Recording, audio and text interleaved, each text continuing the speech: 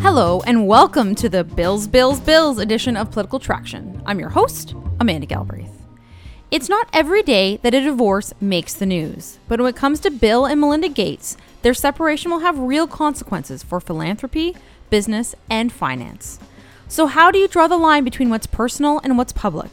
Here to discuss is our all-star panel of media minds. Caroline Harvey was the executive producer of CBC's The National, Andre Pratt was the editor-in-chief of La Presse, and Michael Cook was the editor of the Toronto Star. Plus, speaking of bills, we'll talk Bill 96, which would amend the Constitution to recognize Quebec as a nation whose official language is French. All these bills are coming due, so stay tuned. This is Political Traction.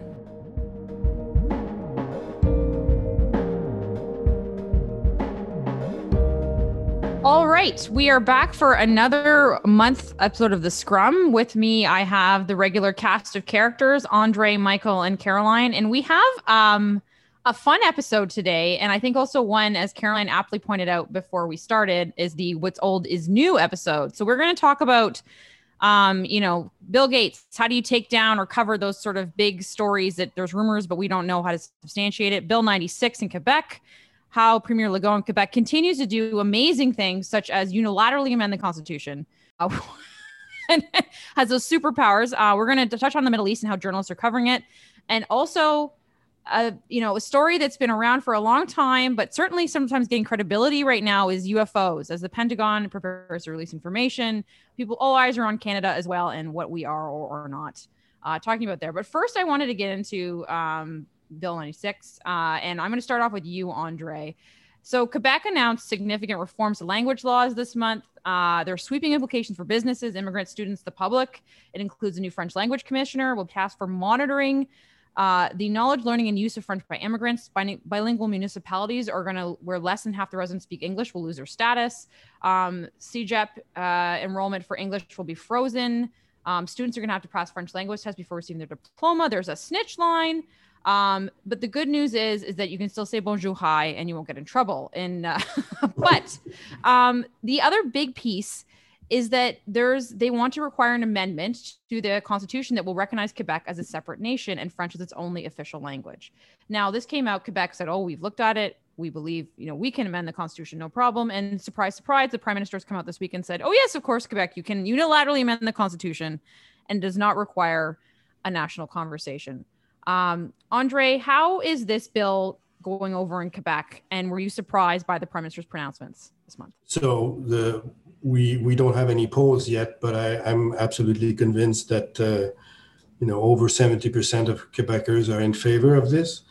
I'm personally a bit flabbergasted, not so much by the measures dealing immediately with the issues of French language, but with the very wide-ranging use of the notwithstanding clause, because they're not only, targeting the few rights that are directly related to language, they're essentially putting aside the whole Canadian Charter and the Quebec Charter of Rights, both of them, and putting aside all these rights and saying, well, as far as language is concerned, which is the same thing they did with religion, religious signs, these rights don't matter. So I think that's quite excessive, but there's no real debate in Quebec on this up till now, right?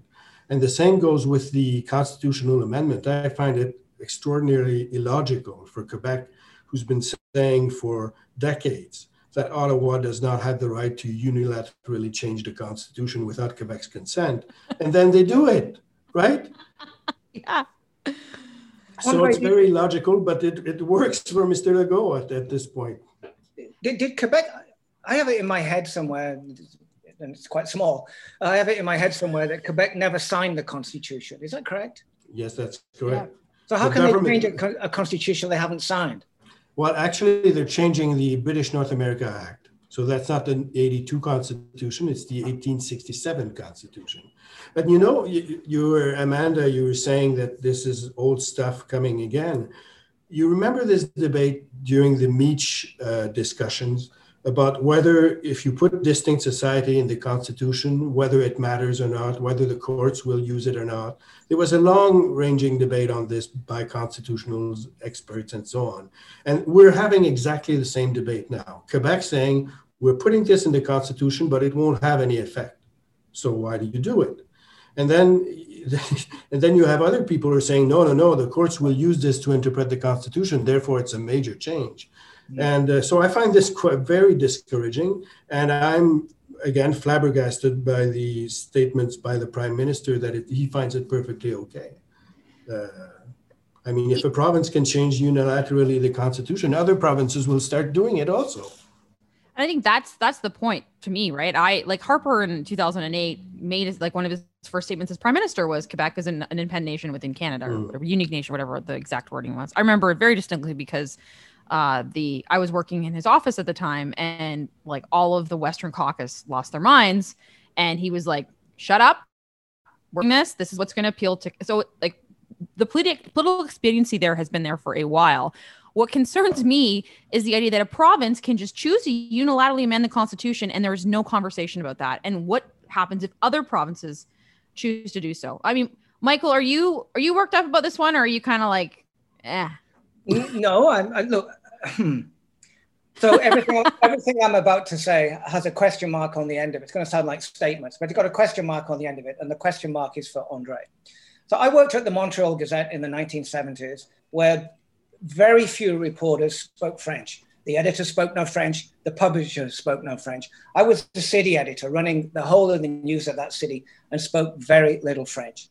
And at the time, I think it was the PQ was saying the burden of the burden of bilingualism is on francophones. And it was then.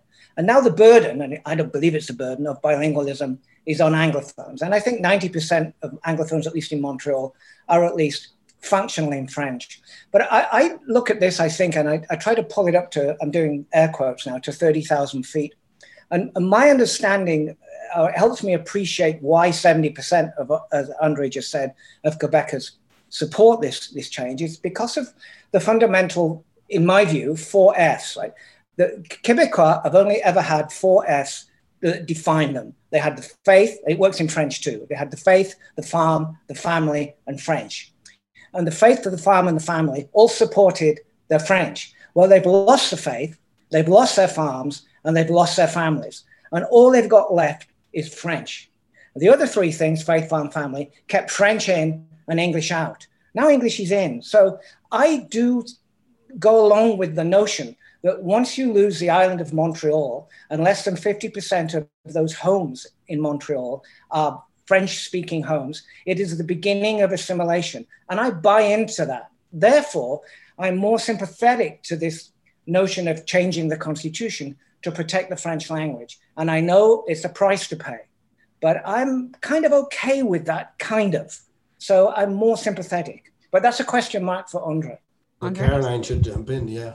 My first thought, Andre, was if I'm ever playing a game of, political quick facts, I want you as my partner. Knowing all the different years, very impressive. No, I'm really surprised, I have to say, that some of my own, having grown up in Montreal myself, I remember the implications of Bill 101 so well. I remember the implications of Bill 101 on business. And I remember what it was like just being an Anglophone growing up. And I feel really grateful for the French that was a big part of my life. But I'm actually surprised that there isn't more of a pushback. Amanda, you mentioned at the beginning just the sweeping implications, for business and for students and for immigrants. These are all key values for Quebec too. And I remember doing a story many years ago for CBC around how challenging it was for Quebec to attract international business because English is the universal language. And if they are really going to have rules where you're going to have to give access to your emails and your training systems to ensure that French is the first language in any business, I think they said over the size of 50 people. I think it's going to have really big implications, and I'm surprised that it isn't causing more waves than it is. Caroline, perhaps we were in Montreal at the same time, and I wouldn't be. I was there in the 70s and 80s. I found Bill 101 to be wonderful for my family. My children were forced to go to French school, not French immersion, but French school, be among French kids, French-speaking kids. And they came out of that system perfectly bilingual, able to knock on 2 different cultural doors and live in those rooms. Unlike the French kids, French-speaking kids, not the kids of the PQ elite, who did go to and learn English, but the normal French kids couldn't. They were just had one language. My kids had two. I thought that was a great gift of Robert Bourassa to my family, and God rest his soul, I thank him for it. Oh yeah, no, I wouldn't disagree with that. But now people are seeking more freedoms than ever. I'm surprised. Now, what's interesting to me, though, that, Caroline, you kind of mentioned it like a little bit, and sort of like Andre and Michael, is this sense of a trade, like Michael particularly, it's a sense of a trade-off, right? Which I think we've even seen in how Legault has handled the pandemic, in that it's very clear, like a give and take with Quebecers around, yes, we're going to punish you for this, but we'll give you a bit of relief with this. Yes, we know that schools are going to stay open. Yes, we know that may rise case counts, but we believe that's a valid trade-off for X. Bill 21. Yes, we know that these religious, the strictures around religion is going to impact a minor group of people, but we believe the benefit to the greater society is better. And I think, again, yes, we know this bill today is going to impact businesses and English speakers, and we know that's going to harm them, but we believe the impact of greater society is more important and the protection of French is more important. It just strikes me that Quebec is a lot better at having those really honest conversations with their populace at a political and a regular level than the rest of the country, where I think we just don't have those. That doesn't happen here in Ontario, I would say. Do you think that's been sort of the key to the success of this, is that they're very bald about the trade-offs? What do you think, Andre? Possibly. I think one of the reasons why these major chains are accepted and promoted and popular, one of the reasons is that Mr. Legault has succeeded in trying to demonstrate that these are moderate measures, right? Because there were so many rumors, probably orchestrated by the government, that they would come up with things that were very radical, like, applying Bill 101 completely on colleges and things like that. And they came up with something more moderate. And therefore, many people are just breathing a sigh of relief and saying, "Oh, well, finally, it's not that bad." But in fact, I think it is that bad. But as Michael said, French is what defines, by a large part, what Quebecers, French-speaking Quebecers are. And for decades, centuries, there have been some people saying, if we don't do this, we'll disappear. This theme of disappearance, assimilation, has always been present in Quebec's history, and it's still there. Quebecers are still concerned that if they don't do things to protect their culture and their language, in 100 years, there won't be any French speakers in Quebec. So that plays a very important role in Quebecers' psyche. And so when a government says, we're going to do this to protect French, it's very difficult for others who may be opposed to some aspect or the other to fight it. And that's why, for instance, you find that all the opposition parties are saying in Quebec, in the National Assembly, are saying, well, okay, we'll look at the details, but it looks fine. And you even see, since Quebec is a major part of the next federal election, you even see the Prime Minister saying, yeah, well, it's all right. And all the opposition leaders are also saying it's all right. So how can you have a debate when every political party in Canada seems to agree? Yeah. Andre, anybody driving into Quebec into Montreal would think Montreal is a French city. And of course it isn't. It's a visage faux. It's not true. And it's from the numbers I've read, and it's about to fall, or could fall, below 50% French speaking for a variety of 3 or 4 reasons. And the notion is, if you lose Montreal, you then begin to lose the province. Do you buy into that? Well, if we were losing Montreal, as you say, yes, I would buy into it. But I don't think the numbers bear that out. What the numbers show is that Quebec, like the other parts of Canada, welcomes an increasing number of immigrants. And those immigrants don't switch to English as they used to, right? The immigrants 40 years, 50 years ago, when they came here, they learned English and they didn't learn French. This has changed. The immigrants, and their kids especially, are learning French. They have to because of Bill 101. What happens is that those people, when they're at home, they continue to speak their mother tongue, right? Whether they come from Yugoslavia or Africa or China, they use their mother tongue when they're at home. They don't use French, and they don't use English either. And that has an impact on all the statistics that you see that seem to show that French is going down while it isn't. So I think it's way exaggerating. I'm not saying that some measures are not important and some of them are in Bill 96. I'm just saying that it does not justify putting aside all the fundamental rights that Quebecers and the rest of Canadians have fought to keep and to put in the Constitution to protect us.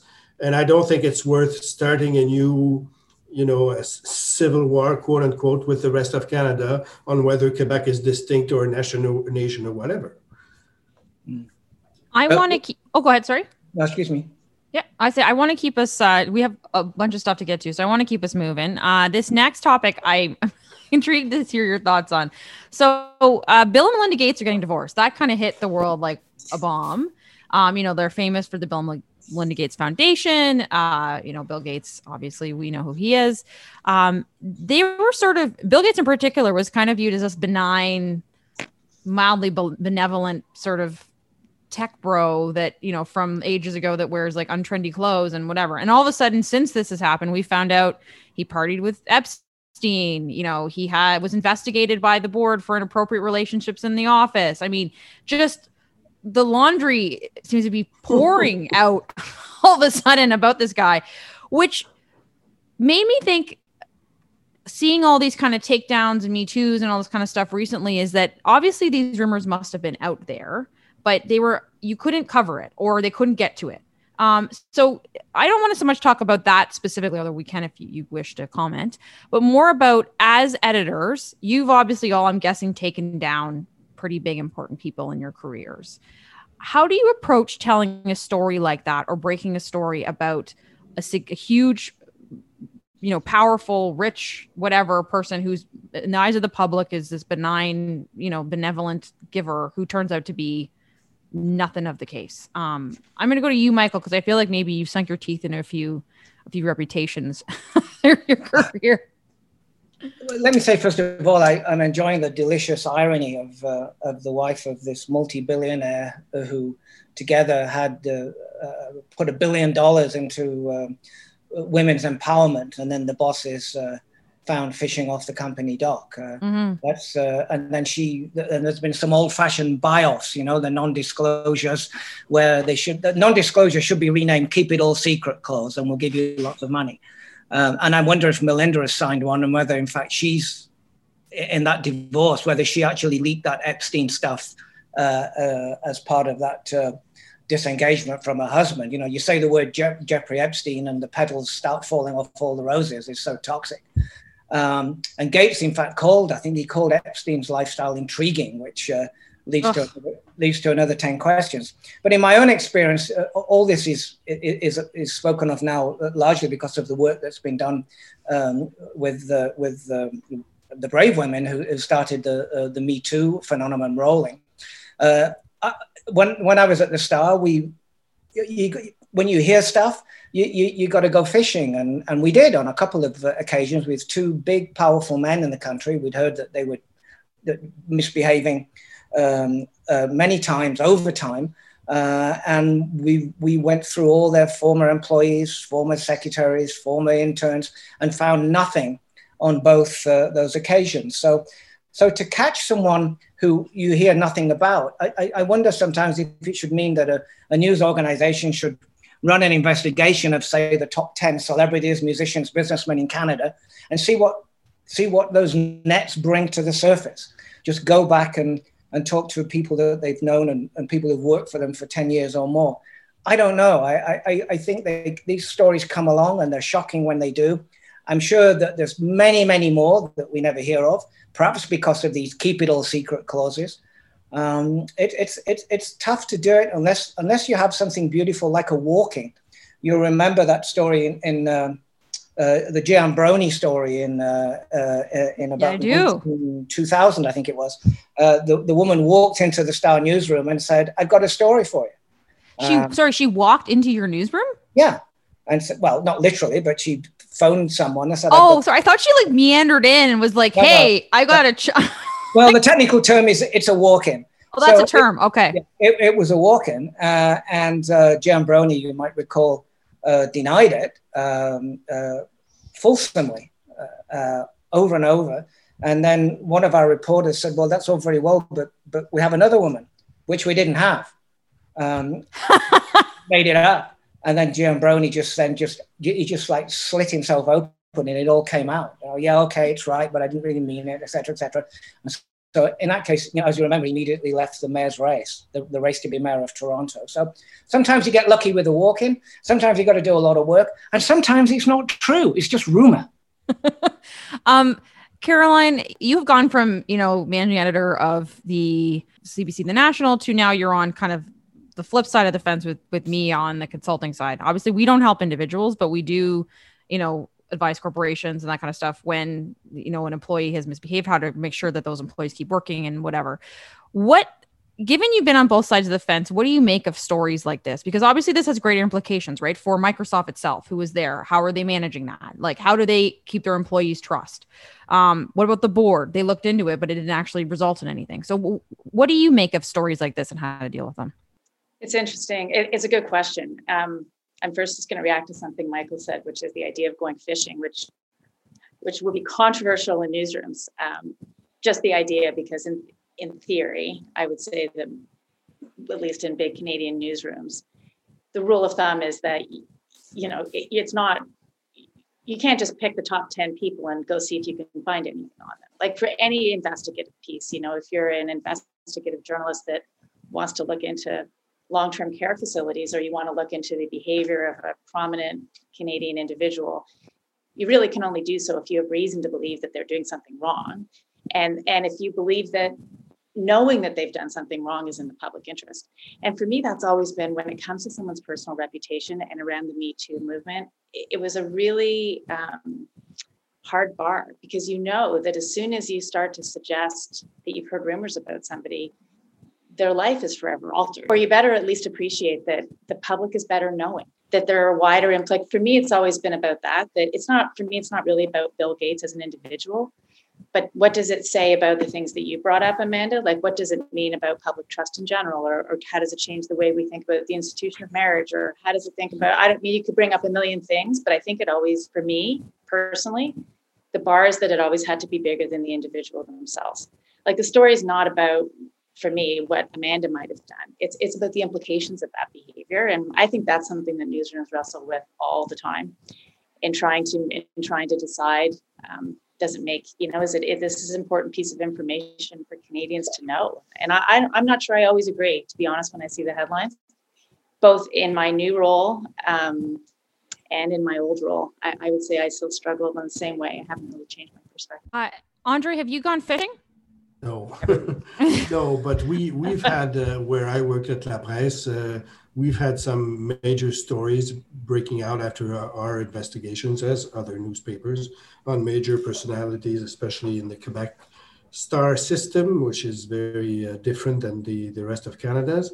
And in all these cases, we were extra careful to find a significant number of witnesses and victims, alleged victims, and so on, so that we were certain that there was, something happening, not just rumors. We had people on or off the record, but we know who they were. We know they were credible. We checked their stories. We were extra careful.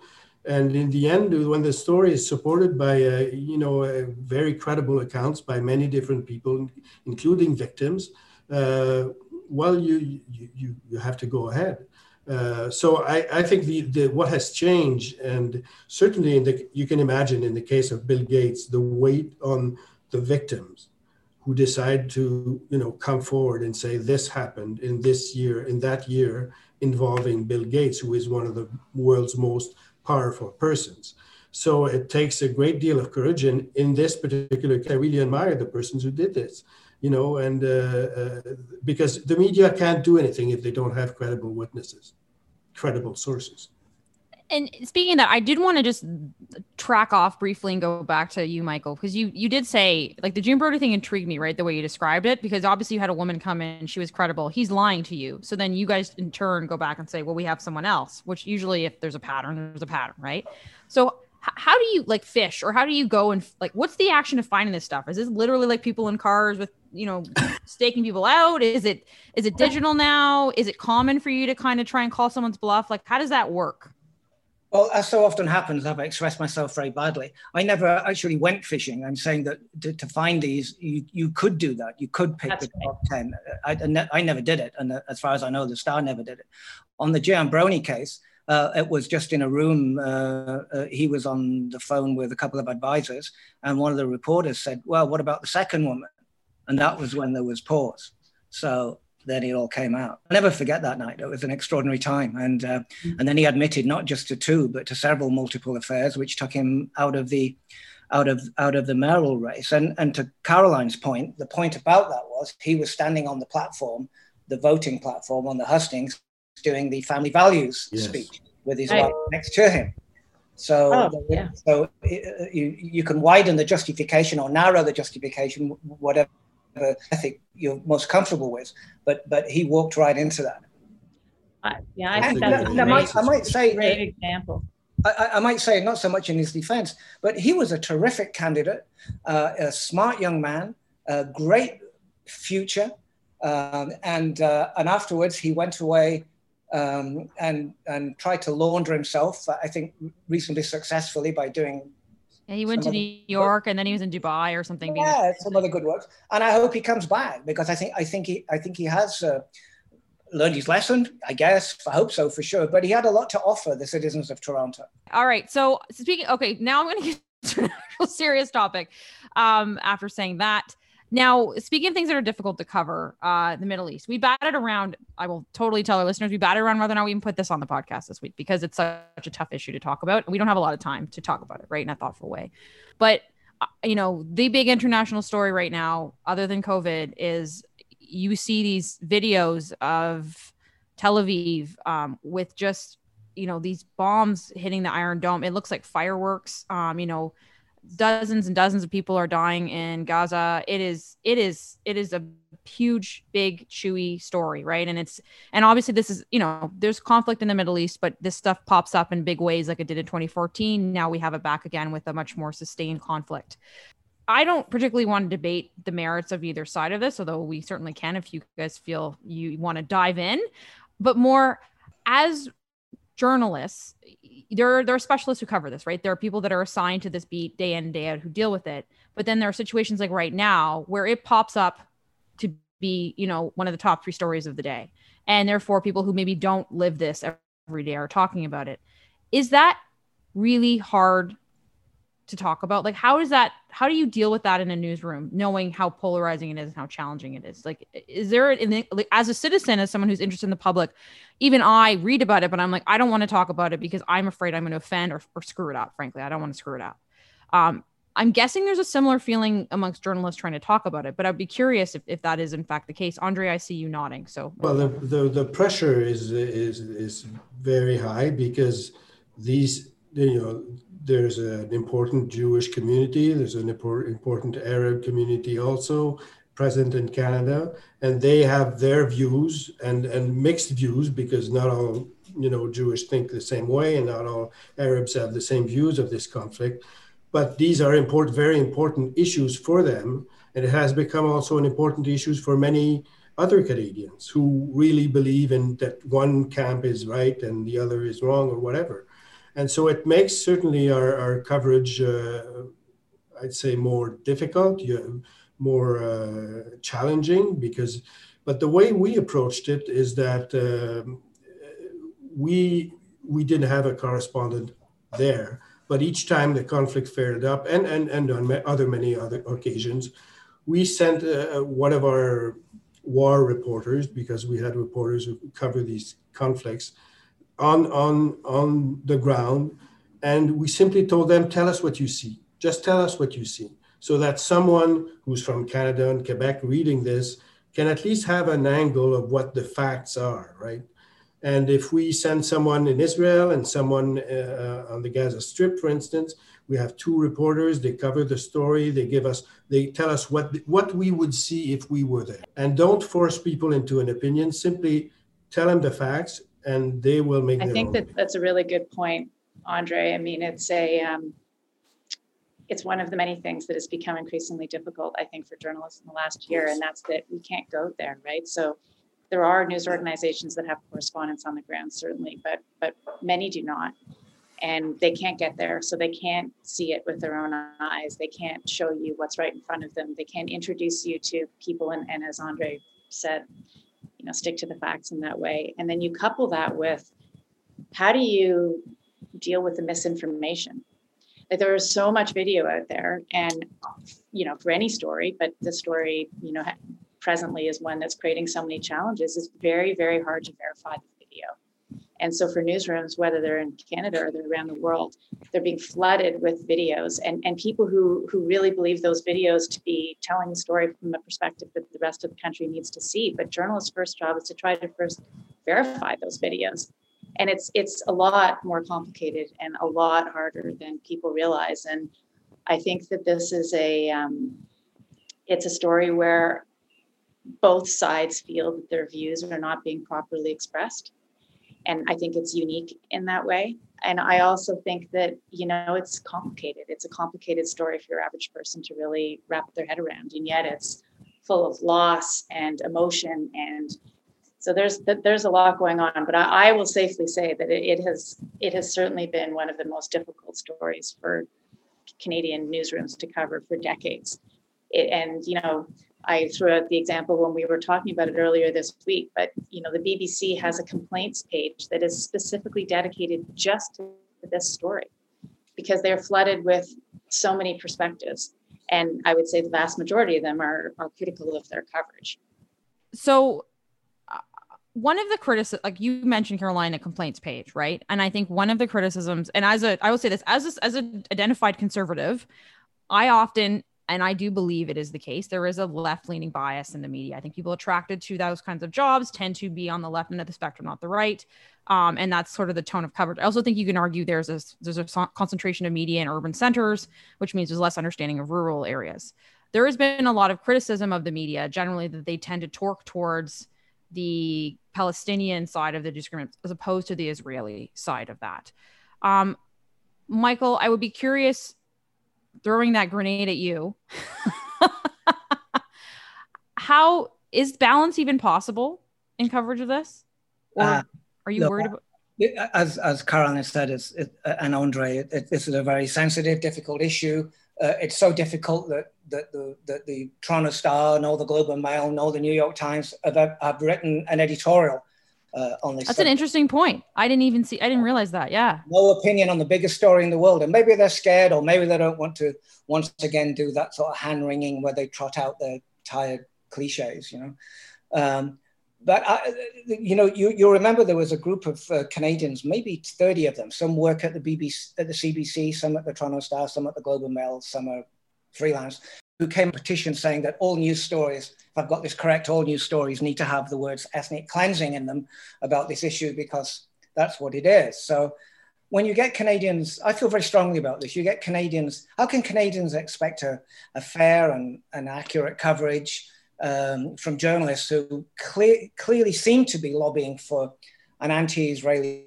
bias, as this story is reported domestically? And I say, where's the newsroom management from the Star and the CBC and the Globe? And I think the management should provide a table-thumping denunciation of what I think is irresponsible young people for the most part. And there's been no reaction. There's been no reaction so far, and maybe that's smart. Maybe management shouldn't react when these young folks can just say, "Hey, we did something provocative. Aren't you going to fight us?" And the answer appears to be no, not on this one. I think also, to your point, Carolyn, it is very, very dangerous with social media. There's you put the numbers of CNN and the BBC and CTV News and Globe and Star, all those people together, and there's 1 billion people watching this on social media, looking into social media feeds. So it's 1,000 times more on social media, and you've got celebrities piling in, and film stars and rock stars, and there's a great responsibility with that, and they don't seem to take much responsibility. If you followed that story this week of that model Bella Hadid, she I think has about 50 million followers.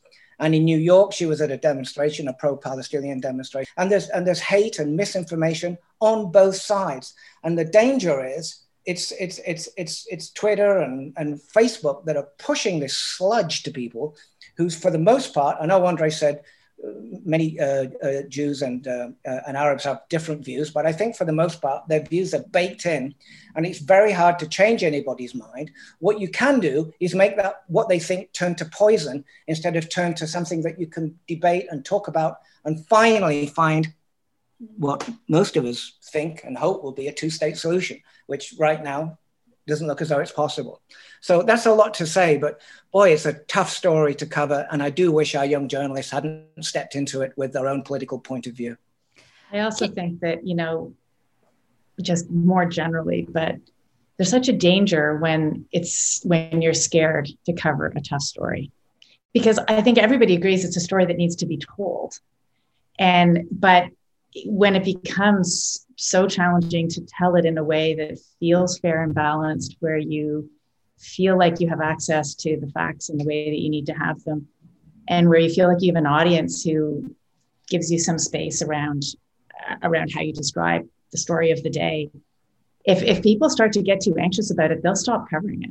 And that's a bigger problem than the concern around, you know, balance over time as opposed to balance in a day. I mean, there's lots of, the Middle East story is one example of many that fall into this category, but it's, you know, it's something that journalists face a lot. And I think it's at our peril. Do we find ourselves scared to cover something? Can I ask one actual mechanical question to Caroline, because both Andre and Michael are print, obviously, right? So print and photography and what have you.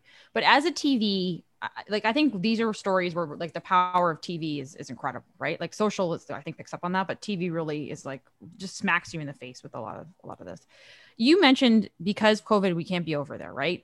I've been reading a little bit now about, like, blockchain and how in the future we'll be able to certify videos and this kind of photographs and stuff embedded within being real, but that's available, not being widely used. So I know you're not currently in the newsroom, but given they are covering this, how are they validating the videos are true and accurate? Like, how is that? What's that process? Is that only through whatever correspondent you can find on the ground, or are they sourcing it from civilians? Like, what's happening? No, well, so I can't speak to what's happening today, but I can certainly speak to what has the evolution of verifying video. You know, that became a really big thing in Syria, and as social media became such a big source of information. And no, there's all kinds of processes. So there are, you know, your source. So, but then if you only stick to mainstream news media where, you know, you have a correspondent on the ground, then you miss the best video, because you miss the unexpected moments, the terrible moments, the emotion of the young girl. That type of thing gets lost. And so CBC will have a team of people who verify video, and it could be their full-time job, particularly on a story like this. The BBC they were way ahead of the game. I remember having the great privilege actually of spending some time with their team and really trying to learn from them and understanding how important it was, because at first it was like any video is great. And then you realize how quickly you can lose your credibility, and how quickly how damaging it can be if you show a video that's not accurate. So just an understanding how you can verify it. Like, ultimately, I think it will need to be something that's somewhat AI driven that can really, but you would be amazed that people actually picture match. Really, in some ways, old fashioned, like let's Google search that. Can we go to that neighborhood? Can we take a Google map from a month ago? And can we compare it? Does this picture actually fit? And so, like, it's hard because it takes time. And we live in such an immediate world that people want to see the pictures right now, but newsrooms are trying to be careful, but it's still a slow process in many cases. Those verifiers do fabulous work, as you say. That flower store wasn't on that street last year, and yet, you know, or it was on that street. Now you're saying it, or the mountain range doesn't, you know, fold over the other mountain range. It's fabulous work. I think one of the other difficulties about fake video when it's done by social media, by regular ordinary people and posted, is that there's no context to it. It's often exaggerated by what you don't show. And so you're not able to sort of sift some kind of truth out of that. It's just amateur video in the worst sense of the word amateur, which can also be very good. And so I think traditional mainstream media, to your point, Caroline, has much more responsibility right now just to take a deep breath and just verify stuff before you show it. And if anything, that's our money in the bank. The trust is money in the bank. Speaking of fake videos, our last topic I want to have a little bit of fun with. So the Pentagon next week is going to roll out their information on UFOs. And historically, any story about UFOs, I think people sort of laughed. It's been equated with Bigfoot, yada, yada, yada. But actually, the Toronto Star, I will give a hat tip to their podcast. There's a very interesting podcast from last week around this and how Canada deals with it. Because there actually have been significant, when the sightings have gone up during COVID, but two, there has been like actual pilots who have seen stuff in the air, right? There's been records of them having to deviate around saucer-like things, around, you know, whatever, weird lights. So these are trained this isn't just crazy people in their backyard. These are trained aviators who fly all the time and say, hey, I saw something, I'm reporting it. All to say, this is now being surfaced. The New York Times is somewhat taking it seriously. Rubio's in the US talking about it openly now. He's on the Defense Committee. I am also, I will say, a Star Trek fan from when I was like a tiny little girl. I used to watch with my dad. So I have long believed that if we can exist, why can't other extraterrestrial beings exist? So I feel like maybe this is the start of something. But curious to all of you, one, do you believe in life outside? And two, are you at all intrigued or as excited about this story kind of coming to the fore as I am? Andre? Well, I'm a huge Star Trek fan. Are too, you? so Which one? Yes, I am. Well, the first and the others, but I the love first TNG. one especially, yeah. But and I think your reasoning is perfectly logical in such a large universe. You know, the fact that we would be the only living, intelligent living species, it's just not logical. So yes, there probably is some form of life, intelligent life somewhere out there. Now, I'm just curious to see what material the United States will publish, because what I've personally seen as sorts of pictures reported in the newspapers, there's never, it's like the Loch Ness, right? It's never clear. Why cannot, I mean, we're in 2021 and we have cameras on our phones. Why can't someone take a clear picture of whatever there is in the sky? That's what I can't get. Once they get a clear picture of, and whether they're pilots or anything, once I see a clear picture of an object that I cannot understand, except that it comes from another world, then I'll really believe in it. It is them visiting us. Because I believe in the existence of intelligent life elsewhere. It's just that I'm not sure they ever visited us. Yeah, you never see someone, Andre, waving through a porthole. You've been very close to the throne of power in Ottawa. So why do you think that Transport Canada, that gets 3 or 4 UFO sightings, which I've now learned to call unidentified aerial phenomenon, which I can't barely say, why do you think Transport Canada, when it gets those sightings, keeps them secret, and then you have to go and FOI it? You have to do a Freedom of Information request to get anything about it. I can only imagine. Oh, actually, Andre would. Yeah, I can only imagine. I literally thought about this because I'm sure the U.S. government has a much more sophisticated way of monitoring this. I'm sure it's like one person's list somewhere, and they don't want to give the information that they don't see the benefit of giving it out. So they're innately government secret by reflex, as opposed to transparent, yes. Right? Particularly in Canada. People actually, I'm sure you all are much more familiar with this than I am, but our FOI rules and our public data is way behind most other developed nations of our kind. So I also just think we haven't taken it. I'm guessing the government doesn't take this stuff seriously. I actually think they should, but I don't know. Caroline, where are you on this? Oh, I'm just thinking that we heard it here on Political Traction that Andre believes in life outside. I'm totally Andre intrigued. and I. He's not alone. We are standing together. To be honest, I'm not saying I don't either. I just find it all intriguing. What I'm interested to see is 60 Minutes did a special on it. They're quoting Obama talking about it. There's this big report. I'm intrigued to see what kind of what it might cause with other countries. Like if America is going to release this report, will it change the way other governments act? Will it legitimize something, as you said, that everybody sort of thinks that you're wearing a tinfoil hat if you believe in life and in UFOs and things like that. I wonder if it will legitimize it more, and maybe, I don't know. It's fascinating. I speak with some expertise here, and this will date me. I can't wait. I feel like I should get a cocktail for this or something. Here we go. All right. when Major Gagarin went up into space, I was a little boy. My mother dressed me in the original aluminum tinfoil hat and breastplate. And so, I was an early believer in space travel and what that meant. And I know it's not, I need to make this declaration now. I know it's not France 1940, but when those little green men come, put me down as a collaborator. I'm going to be on that team. All right. We are way over time, but we want to get to all these topics. Thank you all. Before we go, Habs versus Leafs. Thoughts? Oh, you got a lot of Montrealers in the room, Amanda. So you're all Habs? Yeah. I don't actually care about hockey, so Yeah, we can all be a Habs podcast if you'd like. No, I'm a Habs fan, but I don't think they can win it. I think the Leafs are way too strong, so I'll say the Leafs in 6 games. So would that make it to the Bell Center with people in it, Andre? Is it game 6 or game 7? I think it's game 6. That will be interesting. I hope you get that. I hope you guys deserve it in Quebec. You've done such a good job managing the pandemic in the last month or two. So not the beginning, but the end. It's true. Well, I can tell you that I have 2 sons who are very avid hockey fans, and they are certainly Leafs fans. And there has been a lot of discussion around tonight's game. So there you go. Right. I'm always quiet about where my allegiance sits. Well, maybe the Leafs for once will get out of the first round of the playoffs. But even if they do, it's going to, I'm sorry to say this and don't tell your sons this, but it's going to be the asterisk series for them. Well, that's the people say that it would be so tragic in some ways if after all these years the Leafs win the cup and nobody gets to watch them. But it is a historic matchup. The Leafs and the Habs. It's been, what has it been, 40 years, I think, since they've played in the playoffs? 40 years.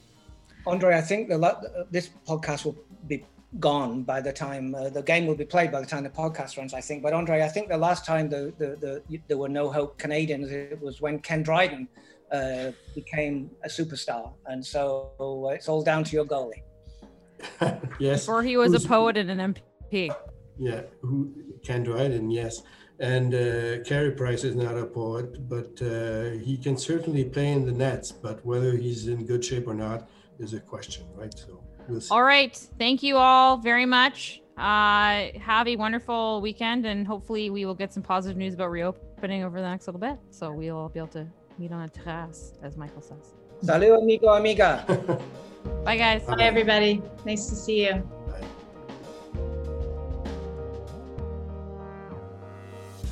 Political Traction is powered by Navigator, Canada's leading high-stakes public affairs firm. Our show is produced by Simon Bredin, Hunter Nifton, John Gardner, Kimberly Drapak, Carolyn Spoken, and for the last week, Nico Waltenbury. Nico is leaving the Political Traction and Navigator world to go back to school, but he will be missed as he's been an essential part of our show. A very special thank you also goes out to our panelists, Caroline Harvey, Andre Pratt, and Michael Cook. If you enjoyed this episode, be sure to rate us online wherever you find your podcasts. You can also follow us on Twitter @TractionPoly. I'm your host, Amanda Galbraith. We'll see you next Friday.